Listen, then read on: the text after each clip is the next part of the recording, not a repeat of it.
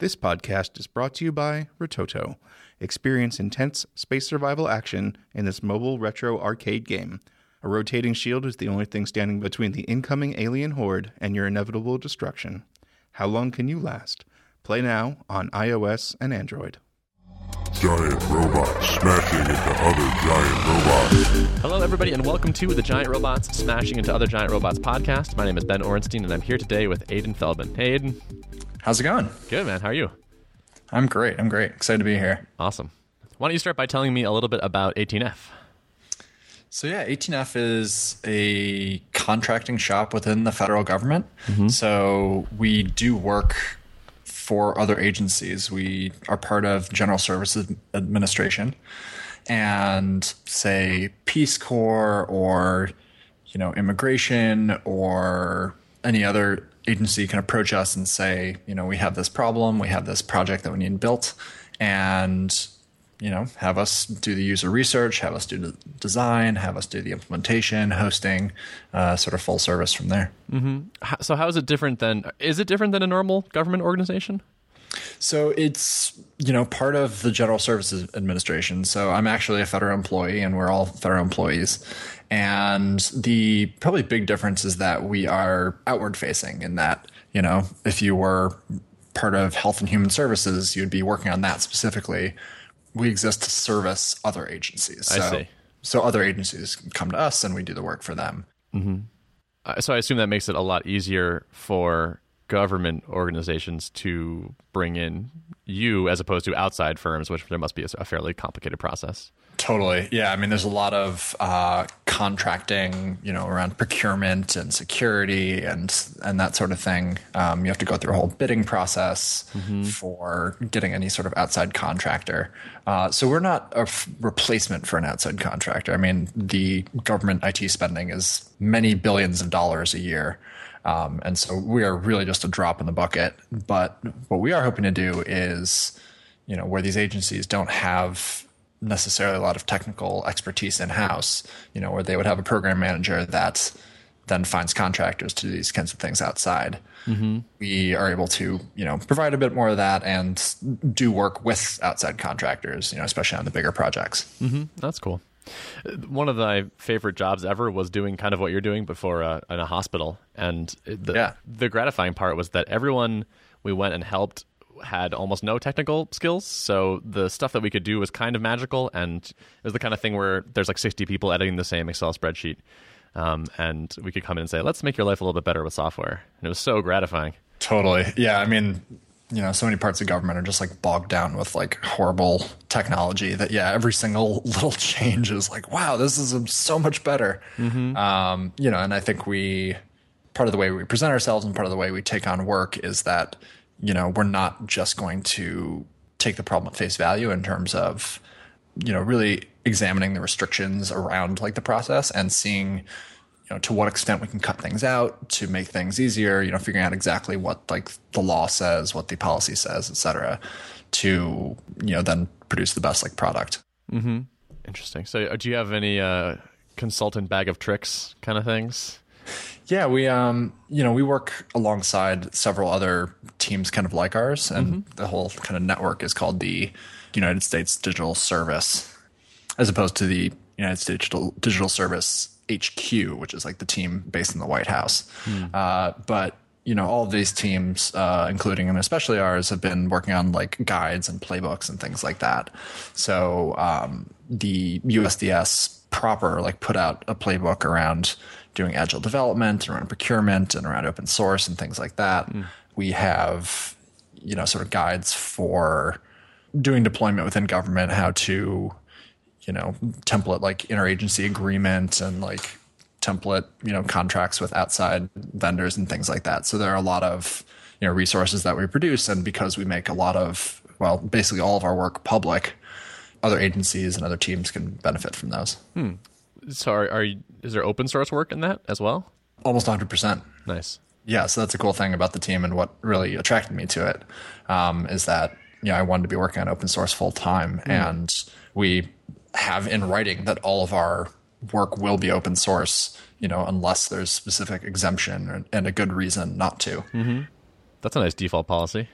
Yeah, I'm quite happy with it. And it really, like, we're in public sector, so, the way we see it, like, the taxpayers own this, not us. And so all the work we produce in software is released under like a CC0 license, Creative Commons, like unlicensed in the public domain. Mm-hmm. So yeah, that's the way we approach, everything. And then, coming up with the playbooks and the sort of best practices, we hope that other teams like 18F will sprout up within different agencies. We're actually helping to make that happen, of having more technical expertise in Department of State and Department of Education or, whatever.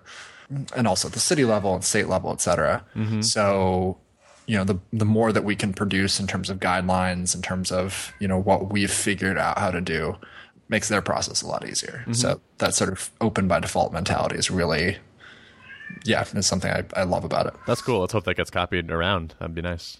Totally. Yeah. So can you give me an idea of like the kind of projects you work on? Yeah. So my main project, most developers and other people on the team are on one client project. So mine is actually for GSA, which is our parent organization, but we are building an approval tool. So getting something purchased right now, say if you are the person who like paints the walls in the White House, because that's someone's job, they have to go through like 4 to 6 signatures, getting sign off from 4 to 6 people in order to buy a new bucket of paint.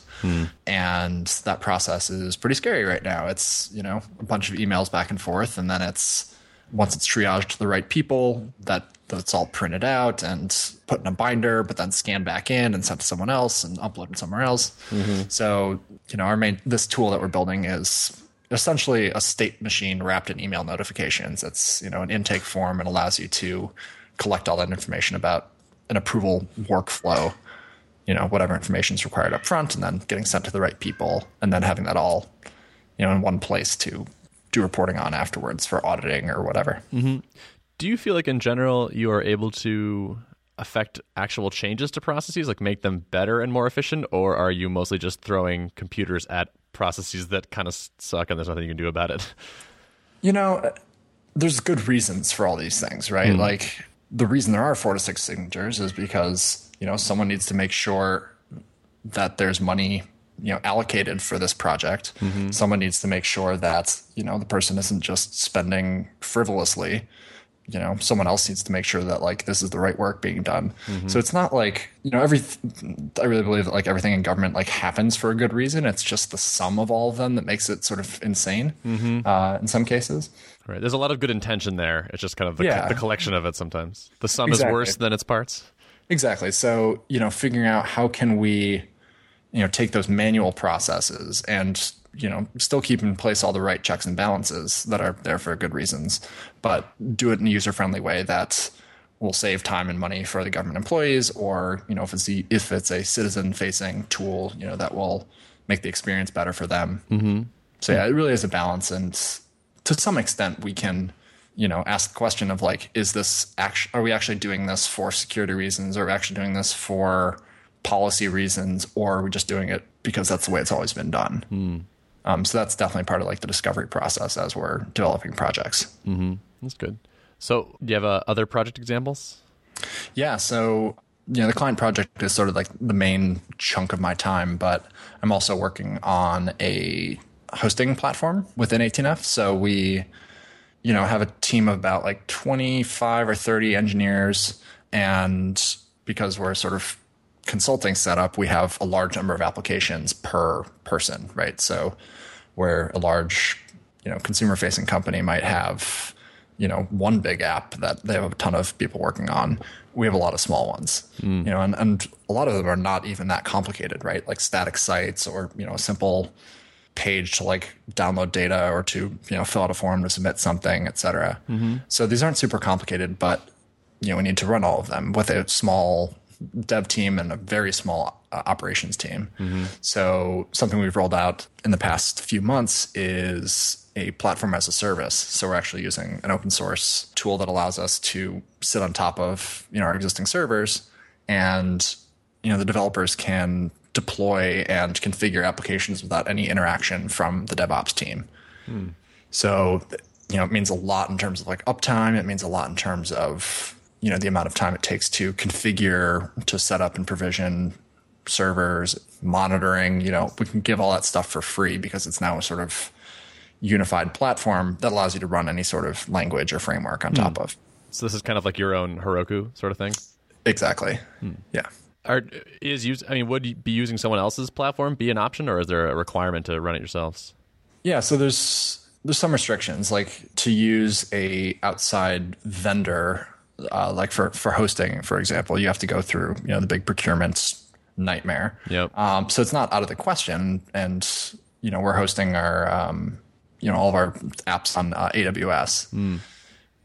We could use something like a Heroku or something in that category, but if they haven't gone through the proper like security checks, right? The all the boxes that and hoops that they need to jump through to do that, it's not an option for us. Like the provider really has to want to do that. And even if you get that platform approved, okay, well now you need a database and now you need a search server, and so then each one of those services has to go through it.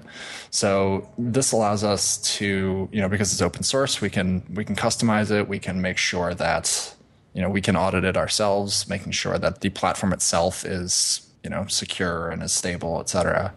And it really has thus far, knock on wood, like not been as painful to operate and run as I was as it could have been. Yeah, it's pretty amazing. There's a lot of tools in this space, like Cloud Foundry is the one we're using, but it's not the only one. They've really matured a lot, I think, in the past few years, and they're becoming a lot more popular, where big kind of enterprise kind of installations can run and not need a gigantic team to manage hosting. Yeah, and we're able to do a lot of customization because of it. Yeah, very cool. You're in New York City, right? I am, yeah, based in Brooklyn. Okay. Is that where H&F is based? Or are you remote? So yeah, the main office is in DC. So I am remote, but we have 4 people in New York now. And so we work, it's a very flexible job in terms of we, are in the office a few days a week, but working from home the other days, or, traveling down to DC, or, it's very loose in terms of where you want to work and even the times. That's cool. I wouldn't have guessed that for government work.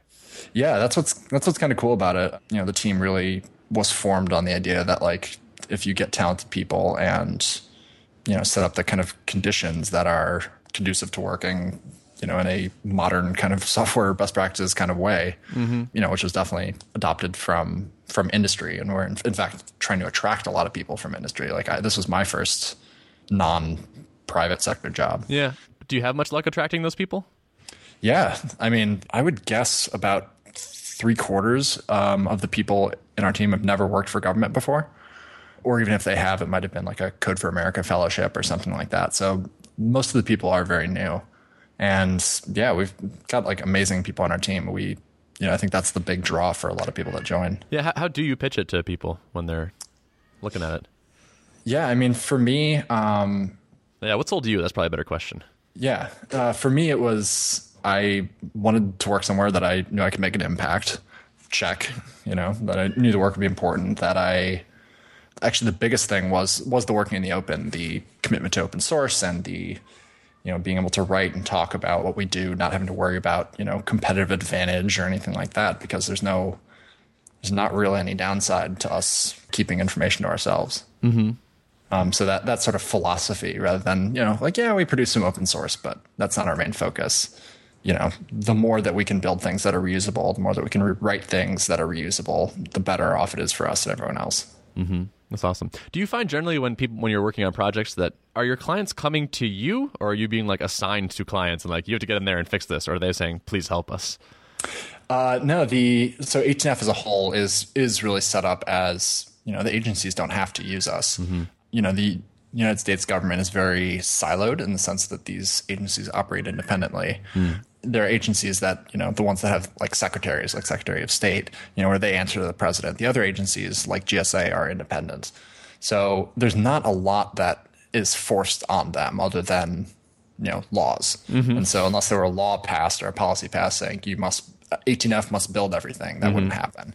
And that's not what we, are going for. And so, our old director actually had a great kind of way of looking at this. that we could, try and get everyone to be forced to use 18F for their projects, but it's actually much better and works out better for everyone if we show the happier path, and they'll come gladly, because why wouldn't you want to work in this way compared to the alternative? Sure. So yeah, for our agencies it is, and we've been very lucky in that we've had more interest than we can take on. So yeah, it has been, in terms of the projects, all people approaching us. That's good.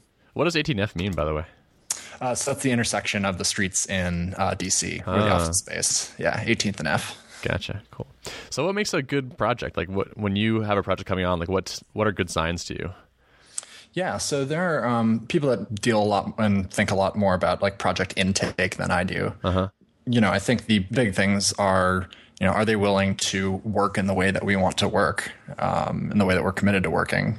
Open source, doing things in an agile way, like releasing quickly, being open to feedback, doing user interviews, all these sorts of things. It's so funny. You're saying all these things that like feel like normal sort of table stakes for like the work that I'm used to doing for years, but I'm sure that's not the average case in government. Yeah, I mean, this is very new still, thinking this kind of way. Like, why wouldn't you do waterfall development? Like, if you define everything up front, then you get exactly what you ask for. Like that makes sense. But this is exciting to me. It feels promising because we spend a lot of time thinking about, how do you run software projects well, and it's good to hear that you are also thinking about that, and we're doing a lot of the same things. Totally. And I don't think government in a lot of ways is not that much different from working with large companies. If you were trying to get a contract with a Fortune 100 company, it probably wouldn't be that different. Yeah. It's large. There's a lot of stakeholders involved. There's a lot of policy involved. People have to give 1 million people have to sign off for everything. So, in saying that, like, come talk to us if you want to work with us, but this is the way that we do things. And, we're not going to force you to sign on with us, but no, if you do, we're going to push hard on working in this kind of way. If my agency wants to hire you, do I have to pay you? Yeah. So that was something that was really surprising about coming into government, is that I assume because it's so big, it just sort of happened this way, that every interaction between and even within agencies is paid. Yep. So we pay for office space from our parent GSA. Other agencies pay us for us to do development for them. A lot of that is due to just how the funding works.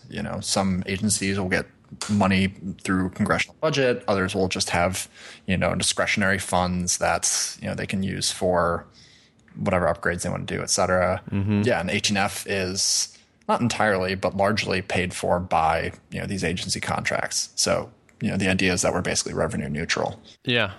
I'm realizing as organizations get bigger, this seems to happen more and more. These sort of like semi-surprising things. Like right now, like Thoughtbot pays Upcase for its team subscription. And like Upcase pays Thoughtbot for the people that work on Upcase, and like this kind of like, and really like there's at the end of the day, it's kind of like we're just fake moving money around between like nowhere, but like have the books make sense and to have things make sense at the when you look at the P&L, it's like, okay, we're gonna do this even though it seems a little silly. Right. Yeah. I mean, I imagine the thinking is, okay, we have to allocate a certain amount of resources here, but we want to know if they're using more than the allocated resources. And so, okay, so we need a way of keeping track of, how much is being used for this particular thing versus drawing on another team or whatever. And it's like, yeah, that's called currency. Right. Yeah. Money's good for that. If only there was some sort of way to stand in for amount of resources you have. Yeah. I mean, relatedly, there's, not just as money used inside of government for, paying for these sort of services and things, but something else that started happening recently is that the government actually has kind of internal venture capital funding. So our parent organization within GSA held this thing called the Great Pitch, and it was basically a place where different teams from GSA or from other agencies could come and propose IT projects that would, benefit the greater government. And, there was basically a pot of money that they have allocated to seed projects that will turn out making positive change, in terms of money, in terms of time, in terms of process, whatever. So, yeah, this this hosting platform that I'm working on actually was recently funded through a similar sort of mechanism. There's a pot of money for acquisition services, it's called. So basically things that make, buying stuff easier, such as hosting. Sure. So, we're able to sort of fund the platform through that, and we'll make back that money through charging whoever uses it within the government. Interesting. Is it called cloud.gov? It is. Yeah, makes sense. Yeah, that's the working title. Yeah. Gotcha. We'll see if we can get the domain. Yeah, right. You have to compete with, who knows, the cloud department. So what was your interview like going into this? I got introduced from a former coworker. Mine was fairly informal. I had kind of an introductory chat just to hear about what the work was like. It's much more formalized now. I mean, I joined back in October, and the team is just barely over a year old, so we have a lot more process in place now. So yeah, there's a technical interview there, a phone screen up front. There's a technical interview. There's a cultural interview, and then references and things like that. So it's pretty. Our focus, in the technical side, is not on data structures and algorithms. It's very much practical, development experience, design an API, or talk about how you would deal with this data workflow problem, or talk about how you'd for the non-technical roles, talk about how you manage this real case study, this real sort of interaction with a client, a problem that we've had recently, something like that. Okay, makes sense. So you do other interesting things, which I think we're allowed to touch on briefly. Is that true?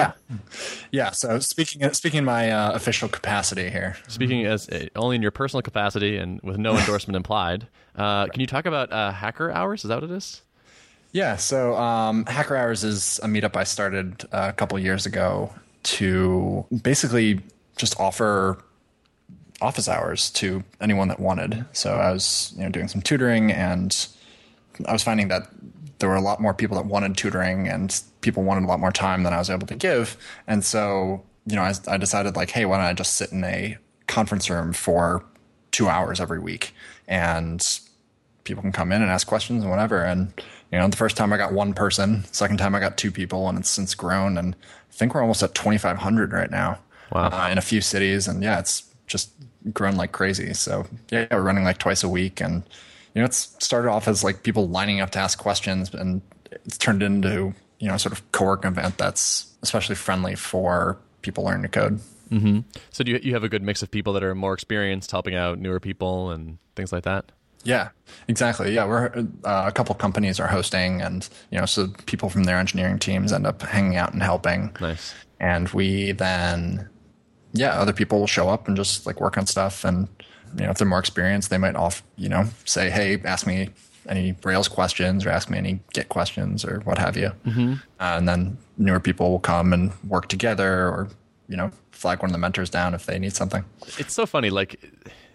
Why are you doing this? It seemed like a very easy way to help a lot of people, right? Tutoring was good, and that kind of one-on-one mentorship is, really effective. And it's something we've talked about in HNF also, of how do we, make onboarding junior people easier? How can we support junior people? And I think, you can have a single person that's kind of like a tutor assigned, or someone who's paying to have that person available. But the network effect, having a sort of loosely organized group that's able to support, this junior developer either in your team or in, the world, it's actually a pretty low commitment from any individual mentor, and you're able to, get a lot of people, unstuck. Yeah.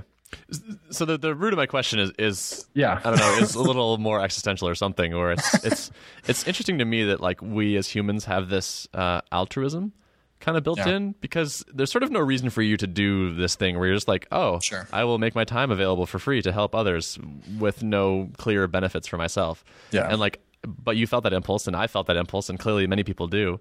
People come to your meetup, and people volunteer to help beginners in lots of fields. It's kind of a wonderful part of being human. It's nice that that's a thing.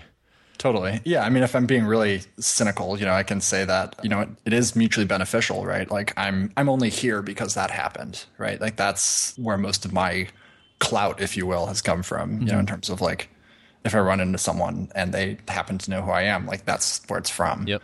So, that's gotten me jobs, that's gotten me, recognition for different things. So it's, organizing things is hard, but you do get, these sort of intangibles. Yep.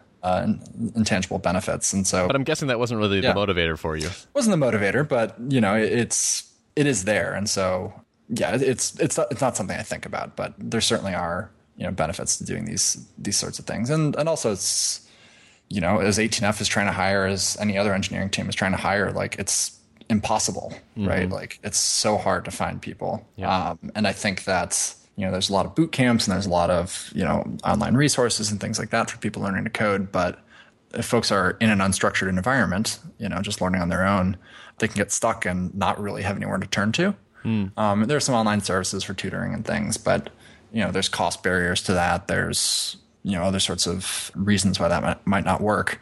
This is a very easy way to help more people get into the industry, right? Which will help in the long term grow any team that I'm on, including and especially 18F.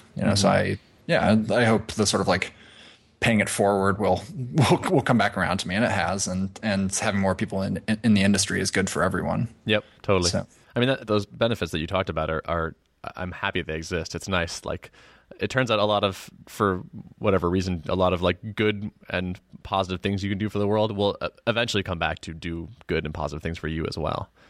Yeah, I think so. I mean, even if you don't believe in karma, it really does.